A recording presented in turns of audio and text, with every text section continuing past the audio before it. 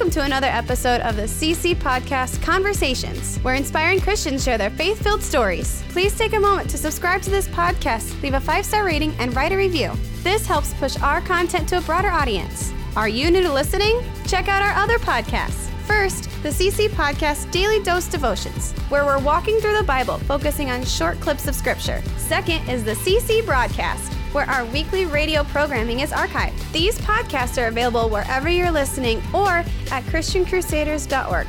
Okay, let's get started with today's episode. Here's our host, Matt Reister, the Executive Director of Christian Crusaders. Hello, and thank you for listening to the CC Podcast. I'm Matt Reister, and I've got Andrew Nordstrom, our technical director, in here with us today. And we're going to hear an interview today with Pastor Jeff Schwarzentraub. Now, he was one of the preachers at the Cedar Falls Bible Conference in 2021, and I was able to do a few other interviews with other speakers. One of them was a guy named Dave Glander, and Dave was formerly an atheist who did our high school and junior high ministry. Great guy. You can hear that interview later. Andrew, you had an interesting insight on the kind of contrast between Schwarzentraub and Glander. Yeah, well, and we did we had the two interviews pretty close together, and so to me this made the combination of these two made such an interesting sort of bookends, because Dave Glander came from a position that sort of, from a religious or secular standpoint, we'd identify as really low, right? He was cocaine at the age of 6 and a meth addict and 100 pounds underweight because he was doing so bad with a drug addiction and yeah, stark atheism, swearing at God, challenging him that he doesn't exist, and all of that, and how God brought him up from that, and then to hear Pastor Schwarzentraub, and his was sort of the opposite. He came from his background and sort of pre relationship with Christ. Was sort of a high. He was star athlete, won 2 state championships as a quarterback, scored a touchdown for the University of Illinois in a Big Ten football game. Yeah, I mean, it was as a backup at the end of the season and all that stuff, but still, like, how many people can do that? Came from had the opportunity to be really successul in business and was already came from a Christian home. He had a Christian background. Yeah, and then when he was like working, that he was in a position where he could have, by his account, become a millionaire in finance, and sort of gave all that up, or was led by God to move into ministry and sort of give up sort of the spotlight and the fame and the money that came with some of those other things. So it's just interesting to kind of compare Schwarzentraub and Glander and how, it doesn't matter if you're in a place where you are successful by secular standards or in the gutter by secular standards, God will pull you into what he wants you to do if you're willing to let him do it from anywhere. Yeah, that's good stuff. And everyone should be able to put themselves on a spectrum between those two poles, kind of everything's going great or everything's going terrible. And God wants to use us and have us follow him no matter what our background is. So that's good. Schwarzentraub, the reason I invited him, I might have mentioned this in the interview, is because he has a command of Scripture. Obviously, he's committed to the gospel. Obviously, those are prerequisites for anybody to come preach at the Bible conference. But this guy's got guts. If you listen to him preach, he's going to step on your toes probably. But he's going to say some things that we need to hear that aren't popular to hear. And it was interesting to hear him talk in the interview about how back when he was younger, before he was a Christian, and even in the early years of his Christian life, in many ways it was about him becoming known or making a name for himself. And at some point, that all faded away. That's not an issue anymore. So right. He's just out trying to say whatever he needs to and use the time that he has to honor the Lord. And he does it in such a relatable way. Yeah. I mean, that interview was real easy to listen to, wasn't it? Very. Yep. Very. And it's so encouraging to hear.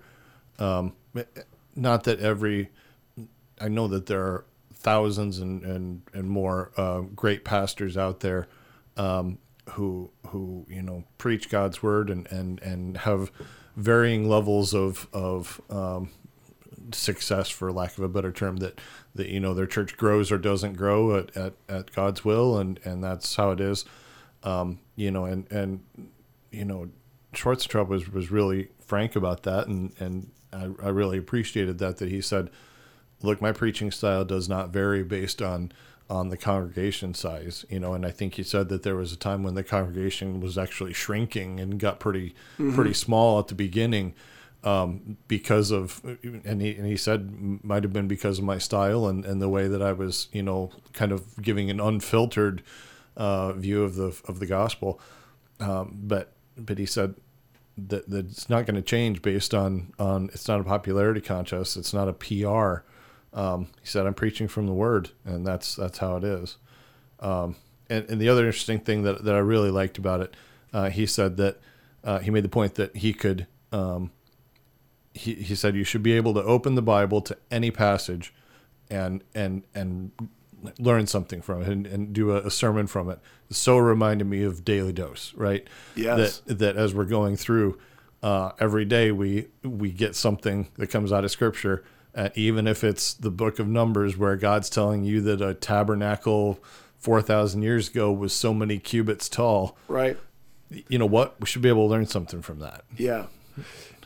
Schwarzentraub had to get out of town on Thursday after he was done preaching because he was going to go back home. And then he was invited, he and his wife, to be guests of Peyton Manning to his induction to the Hall of Fame. And so I haven't talked to him yet about how that went. But it's interesting. He had this Big Ten college football career. And, again, he was backup quarterback and only scored one touchdown. But still, like you said, that's not everyone gets to do that. One more than I've got, yeah. And so he was obviously a standout in high school. And now he's leading this big church, and he's connected to guys like Peyton Manning.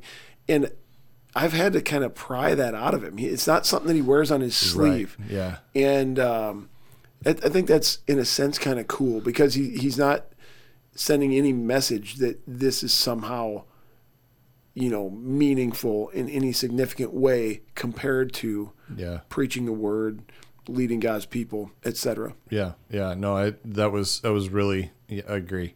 The level of humility, you could just tell. And just laser focus on telling the truth. Yeah. Exactly. It's like everything pales in comparison to laying it out there. Exactly. And I thought it was interesting, just as a side note, he has got this connection to the Broncos. Crawford Loritz, who we did the interview with earlier this week, got the connection to the Falcons. Seems like we're collecting NFL chaplains or something like that at the Bible conference. If there are any other NFL chaplains out there that want to talk, we'll put you on the podcast. You have to be a Yankees fan, but you can support any NFL team you want. Andrew says that as a Yankees hater, but that's just the way it's gone. Dave Glander, Crawford Loritz, and myself. So we need some diversity in our ranks. Yeah. Hey, enjoy this interview with Jeff Schwarzentraub, and thank you so much for tuning in.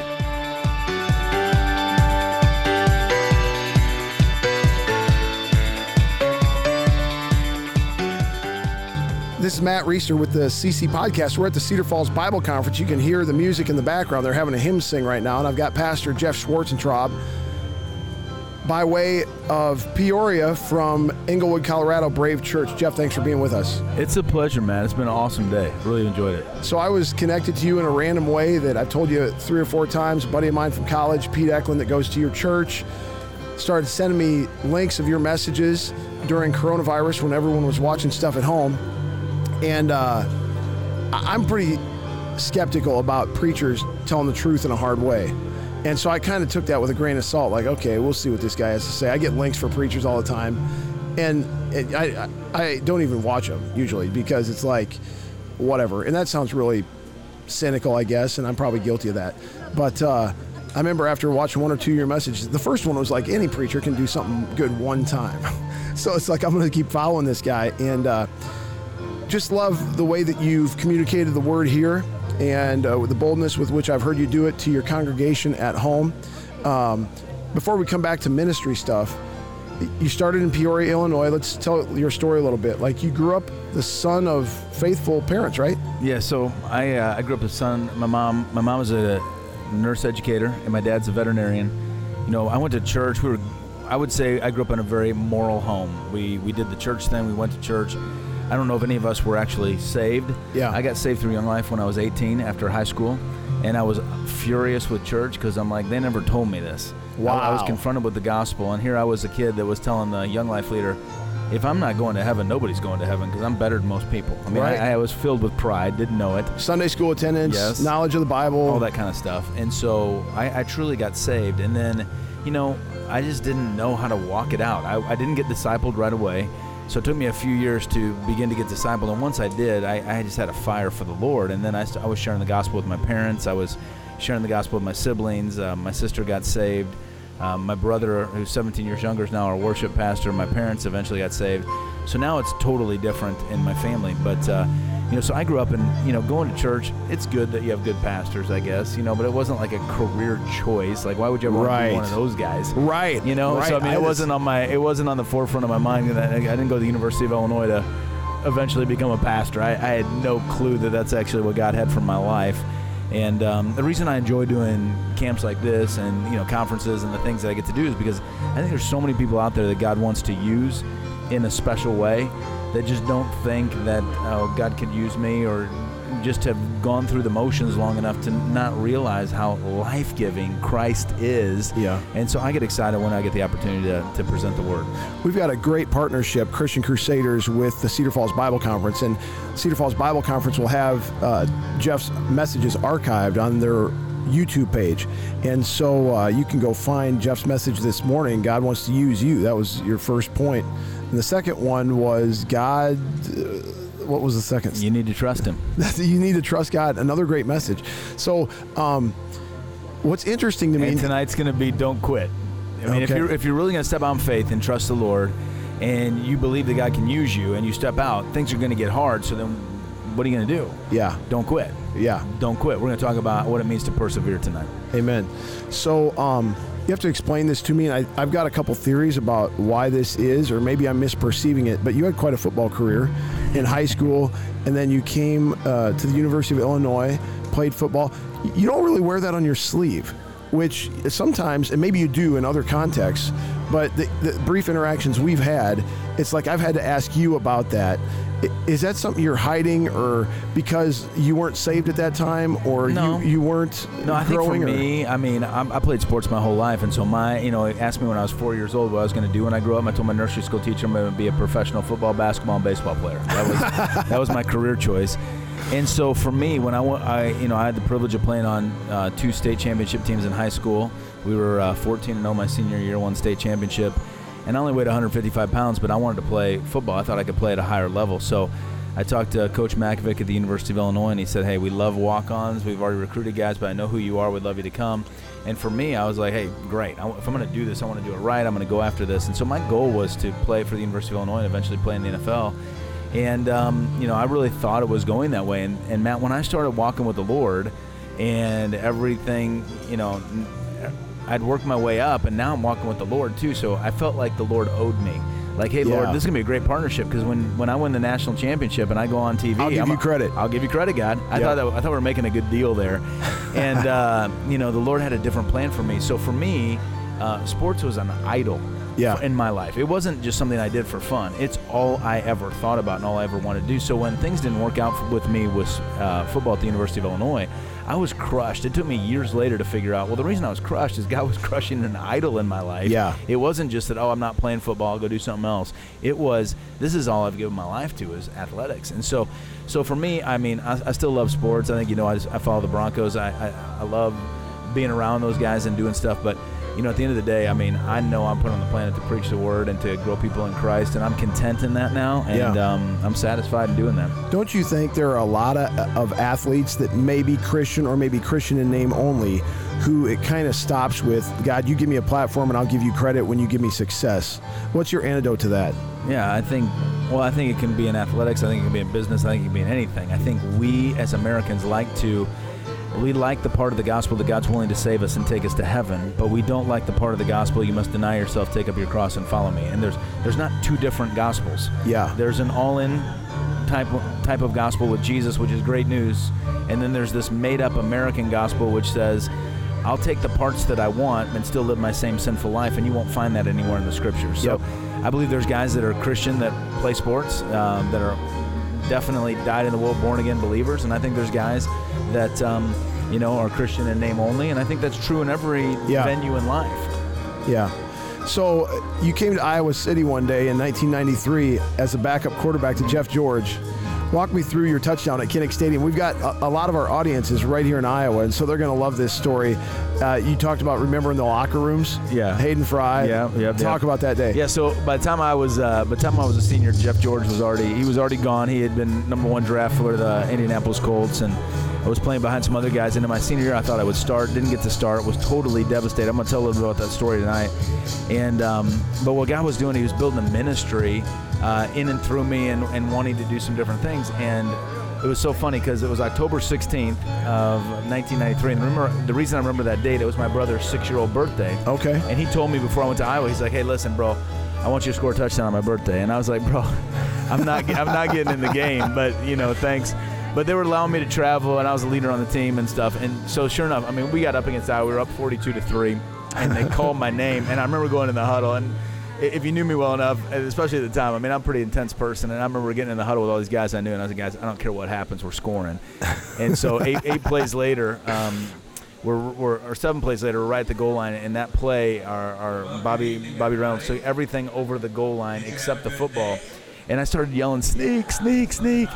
And the coaches called quarterback sneak, and I took the ball over, and it was so funny because it was the Lord's gift to me. My sisters could have scored the thing, and but at the end of the day, I knew it was the Lord that was giving me a gift doing that. And at the end of the day, they were interviewing me and stuff, and I was really able to give a testimony why I was still on the team was definitely because of Jesus, or I would have left. And God used that platform that had been taken down to elevate Him, and taught me a lot about how God works. And it was funny because I said to the press, like, "Well, were you going to call sneak?" And I was like, "Man, I was calling sneak no matter what. What's the worst thing they're going to do? Not play me again?" And so that's awesome. Yeah. So I mean, it was a great experience to see life through a different lens. But God used what I thought was so important in my life to crush, so I could see how important He was to me. Was that your only college touchdown?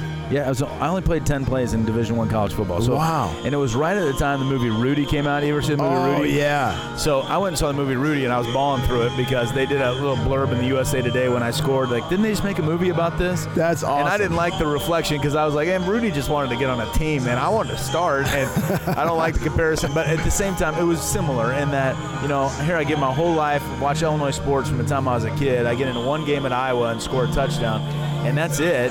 And yet God's used that to teach me a lot about perseverance and just growing in Him. Well, and like you said, that was post tearing down the idol. Totally. So once the idol is gone, it's like you can handle this. Yeah. And this is just a cool little... It was a cool gift from the Lord. It ties into what you were talking about today, which is just the idea that if you prioritize the Lord and give up all this other stuff, that's the only way to fulfillment. It's the only way to get satisfaction. And, it's funny now. I mean... I don't tell a lot of people this, but just, getting to know guys that play for the Broncos and just getting to be around sports and getting to be around coaches. I mean, I have more fun just getting to know guys and being able to share Christ with guys than I do about, playing like I think I would have. What my dreams were not big enough, and what God's dreams were way more about bringing Him glory. And I think sometimes in life we have all these plans about what we want to do to bring God glory. Yeah. And we can take that path, but... a man plans in his heart, a man plans his course, but the Lord determines his steps. So we started going that way, and then God's like, yeah, you think you're going that way? I'm going to use that, but I'm actually taking you over right here. And that's when we got to be willing to do whatever the Lord wants. And who can't identify with that at some level? It might not be some high-profile, flashy thing, but every one of us is set out this way, ended up over here. Well, that's what I learned. I realized through that experience that very few people can identify with, Peyton Manning, who's getting inducted in the Pro Football Hall of Fame this weekend. I mean, very few people can identify with an 18-year professional career that had that kind of, very few.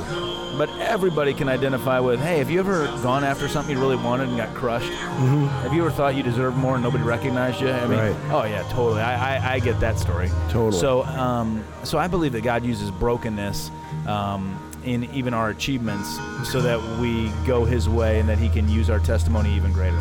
So after college, you went straight into ministry, is that right? Not exactly. I was so hurt at that time, and in hindsight, this is me looking back. You mean like emotionally or emotionally? Yeah. Broken down, idols hurt? Yeah, because I was like, okay, football didn't work. Now I'm going to show the world. I'm going to be a multi-millionaire. I'm going to go kill it now. Right. And I went to work for an insurance company because a couple of my friends had done that. They're Christians, and I'm like, okay, cool. Now I'm going to be a Christian, but I'm going to make all this money. Yep. And I started doing really, really well. But the better I did, the more I hated it. I'm like, this is terrible. Wow. I remember talking to my dad on a Sunday night one time, like, Dad, when you started your own practice as a veterinarian, did you like hate going to bed on Sunday night because you knew you had to get up the next day? And he's like, no, never. He goes, you're just doing the wrong thing. I'm like, Dad, you don't understand. I'm going to be a multi-millionaire. I'm going to be this. He's like, yeah, you're just doing the wrong thing. And I'm like, no, Dad, you don't get it. He's like, no, you don't get it. And so it was one of those things, too, that all the idols that we think are so important, it's God's breaking them down. And I finally got to a place where I'm like, Lord, I don't care what you want to do with my life. And I remember, I went to a Lutheran grade school, and they would bring in missionaries. And I remember being in kindergarten, and they would bring in these missionaries that were in New Guinea. And they would talk about being on the mission field and eating iguana and doing all this. And it wasn't exciting to me. I mean, I thought that was like the lowest job on the food chain at the time. Thinking, man, if you can't achieve anything, be a missionary, I guess, or a pastor. Yeah. And I remember I went to the church I grew up in. It was a Monday, and it was dark. And I remember telling the Lord, whatever you want me to do with my life, I will do. I'm done fighting you. If you want me to go to New Guinea and be a missionary, I will get on a plane today. And I felt the presence of the Lord come over me like I never have before. And that's when I think he began to take over, and I began to take a back seat. And, I'm as sinful as the next guy, but I've tried for the last, nearly 30 years to allow God to lead my life. And now it's different now. That doesn't look like for everybody, obviously, full-time ministry. And that's what you were saying today. Like, God wants to use you, and using you is not contingent on you being a full-time vocational minister. So one of the things that I've thought about, because I've been in ministry much of my life, and how do you convey that message effectively being a minister yourself? So you know what I mean? Absolutely. Because I think if there's something that somebody gets great satisfaction from and you can live completely for the Lord in doing it, you're doing what God wants you to do. For me, I couldn't find satisfaction doing anything until I did ministry. And by the way, that was the one thing I didn't want to do. Right. So I think there's guys I know at our church, they're in the business world, or they teach, or they work as professionals, or they're doctors or dentists or whatever, and they love what they do. And to which I tell them, then do it. And if you can do that to the glory of God, then you're doing it for Him. And for me, I knew I wanted to be a football coach so I get recognition, or I wanted to be in business so I could make more money, or I don't want to be in ministry. Nobody will know who I am. Yeah. And I was so concerned about my image, and all this prideful garbage that was actually hindering me from just being who God wanted me to be. So we ran into each other at the National Religious Broadcasters, and you were telling me about you're starting a radio program. This is a radio program, so our listeners this is a podcast on a ministry that hosts a radio program. Our listeners, some of them can identify with that. To use maybe a worldly concept, I mean, you're out here a conference speaker, quote unquote, your star is rising. It kind of seems like Brave seems to be doing well, the radio program. So knowing the past about you and your desire to be recognized and great, how do you go into this new kind of expanded ministry reach and not let that, is that dealt with and put away, or is that something you got to fight every day? That's a great question. It's been dealt with and put away. I mean, for me, it's one of those things like, I'm in a season of my life. I turned 50 last year. I want to have influence for Christ. I don't care if I get known or not. I mean, I really believe that at the depth of my heart. And I think it's been, a 30-year process that the Lord has taken me on to crush that. Yeah. And like I tell people, I mean, I planted, moved out to Denver with my wife and planted Brave Church 11 years ago almost. I'm glad God waited till I was 40 to do that. I think if I would have planted that church at 26, I would have thought, man, I have something to offer here. Yep. I think the final crushing blow for me was when I graduated from Dallas Seminary in 2002. I won a preaching award there. I graduated with honors. I went to an internship. Deep down, I thought I was kind of special. Yep. and I am special. You're special. I mean, we're special to God. Of course. But deep down, I thought, man, I got something to offer, and went to this residency and realized I got nobody following me. I can't get this thing done. I went through a broken engagement, got crushed again. Yep. And at that point in time, I was like, okay. I mean, I don't care, Lord. I'll do whatever you want me to do. I'll go wherever you want me to go. I'll do it for free. Just show me what to do. And so by the time of the Lord, 8 years later, at age 40, had me plant a church. I'm like, I know this has nothing to do with me. Right. God can remove me tomorrow, and He'll find somebody else and come in and preach and do. I mean, I hold everything with an open hand now, and part of that is maturity. Part of that's being married to my wife. Part of that is seeing a lot of goofiness within the Christian world, where there's Christian celebrities, if there's such a thing, where people are, concerning themselves with image and stuff like that. That's just not a concern of mine, and I believe it's something in my life that the Lord has crushed. By the way, that guy right back there, tall, bald guy, Phil Hopper. He's tomorrow. All right. You need to meet him. All right, great. We did a podcast interview about a year and a half ago. He was here a couple years ago, and just another flame-throwing Bible preacher. So back to your point earlier, rare is the young man who has that sorted out, right? So, I mean, do these young ministry leaders that kind of spring up quick make you nervous? I don't know that they make me. I'm in a season of my life, I concern myself so much more with me than I do about somebody else. Yeah. So I'll hear somebody say, oh, man, that guy, he's going to fall if he doesn't. Yeah. So if I hear that, I'll pray for the guy. I mean, I think there's too much chum in the water for a Christian community. Like, oh, my gosh, look at that guy falling. Yeah. I don't get into that at all. I mean, there's podcasts now about the rise and fall of different churches. I don't listen to that. It's gossipy to me. Yeah. When I hear about other people, I pray for them.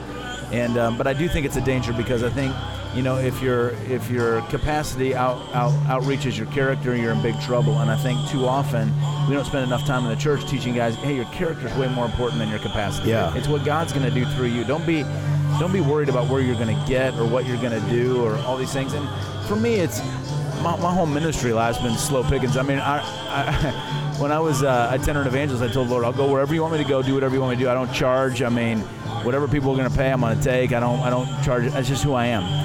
And it was funny, because I remember one time we got invited to go down to a place, and they said, we'll pay you. And I'm like, that's fine. And I drove an hour and a half away, and we're going to have 200 kids. You're going to preach the gospel. And I get down there, and there's 5 kids and 5 adult leaders, and nobody showed up. And they were like, we're so sorry. We're still going to pay you, but, you don't have to preach. I'm like, no, I drove an hour and a half. You're going to sit down, you're going to hear me preach. So I preached to 10 people. And, then they gave me $25, and I got in my car and gave them home. And I remember thinking, I just took 5 hours away from my family.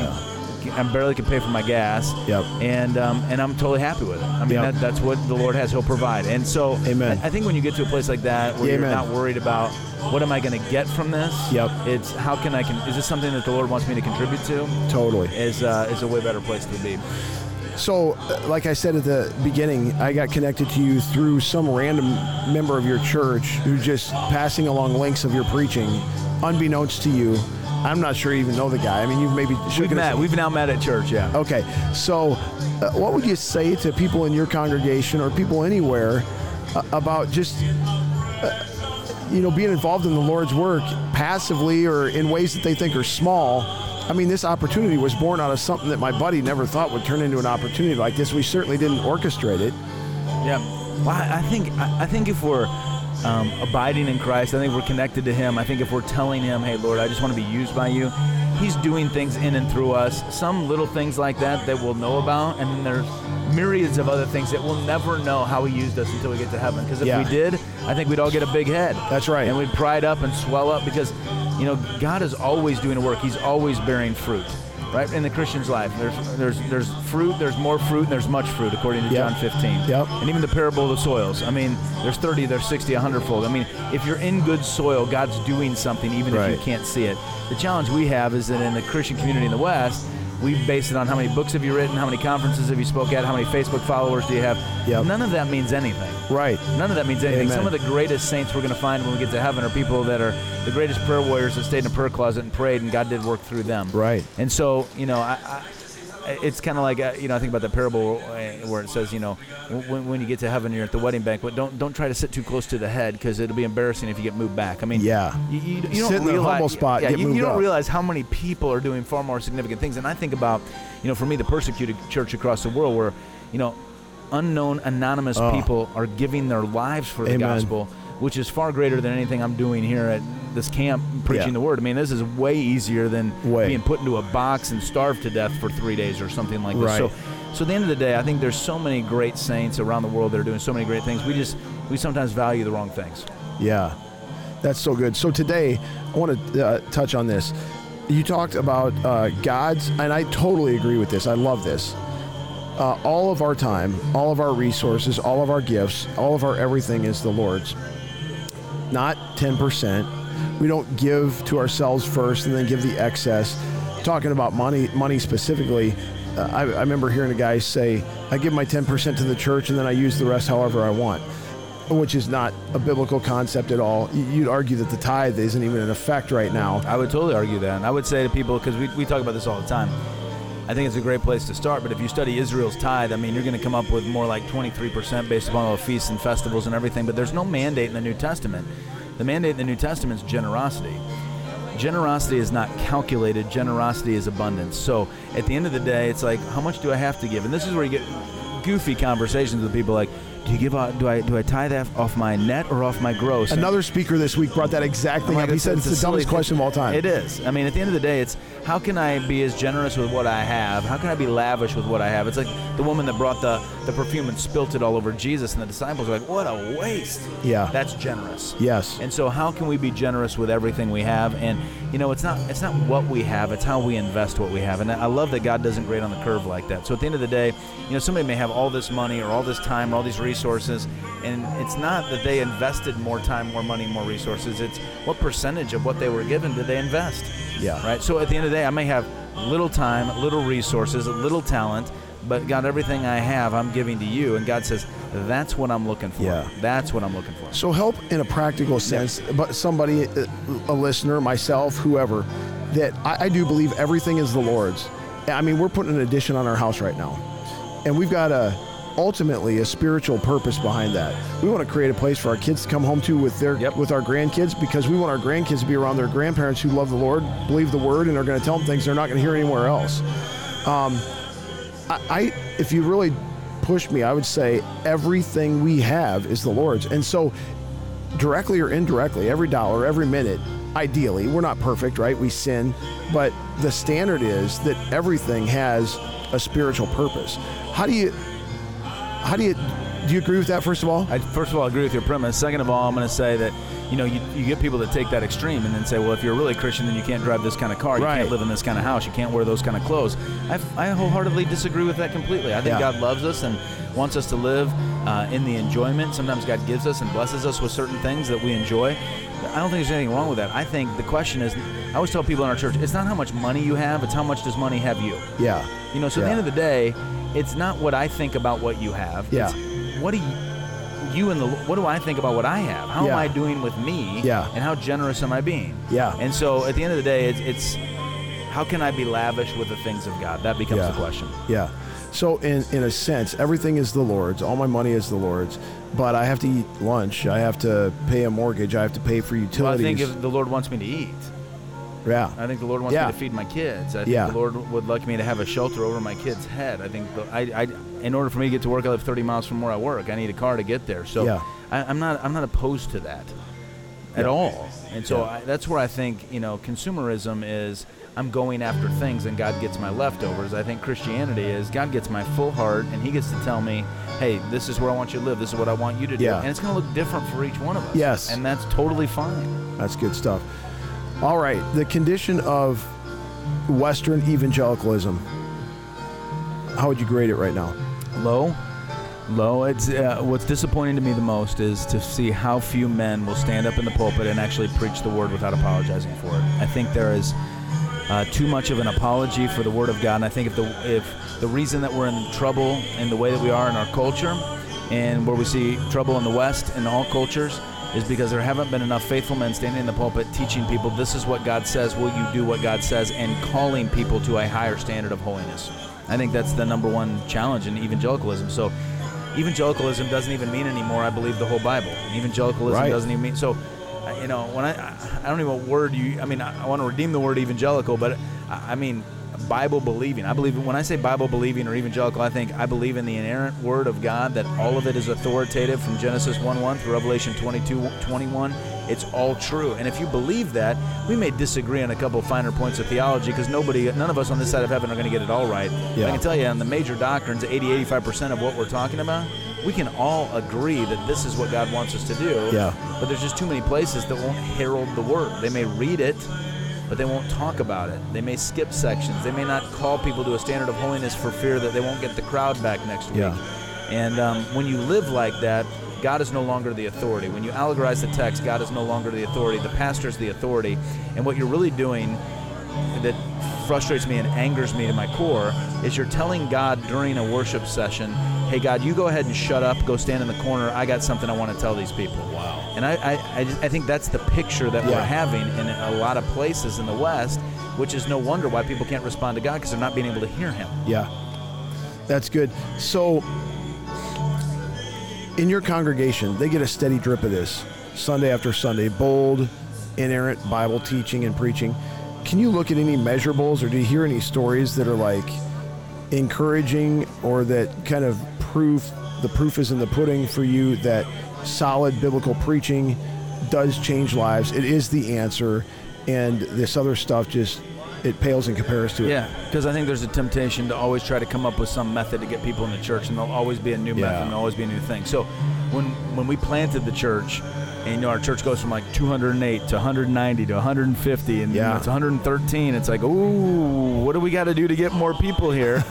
And I remember I called one of my mentors. I'm like, what do I do? He goes, you keep preaching the Word. And if you keep preaching the Word, it's not how big the congregation is, but what you preach determines the congregation you're going to have. Yes. And so we've been faithful to the Word since we started, and now that we've done that, not only has God been gracious to us in growing the congregation, but I know I can open our Bible. I told our congregation this last week.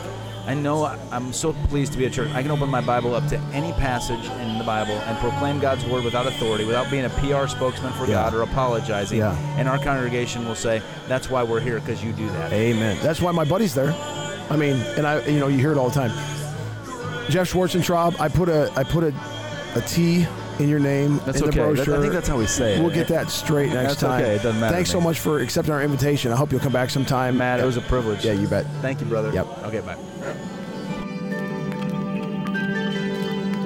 The CC Podcast is part of Christian Crusaders radio and internet ministry, started in 1936 and is one of America's longest-running radio ministries. We are 100% donor-funded, and donations to our ministry are 100% tax-deductible. So if you are encouraged, challenged, or inspired by today's conversation, please consider making a donation on our website, christiancrusaders.org, or mail a check to Christian Crusaders, 7401 University Avenue, Cedar Falls, Iowa, 50613. In addition to our other podcasts, which I mentioned at the front of this episode, I want to mention two of our other ministry partners worth checking out. First, the Cedar Falls Bible Conference, equipping believers with the truth of God's Word since 1922. Visit cedarfallsbibleconference.com for free access to previous conference content or for more information about upcoming events. Second is Power to Change Digital Strategies, an online ministry partnering volunteer Christian mentors with people around the world searching the internet for answers. If you or someone you know could benefit from an anonymous online conversation with a caring Christian adult, go to issuesiface.com. Or if you would like to be a volunteer Christian mentor, please visit p2cdigital.com.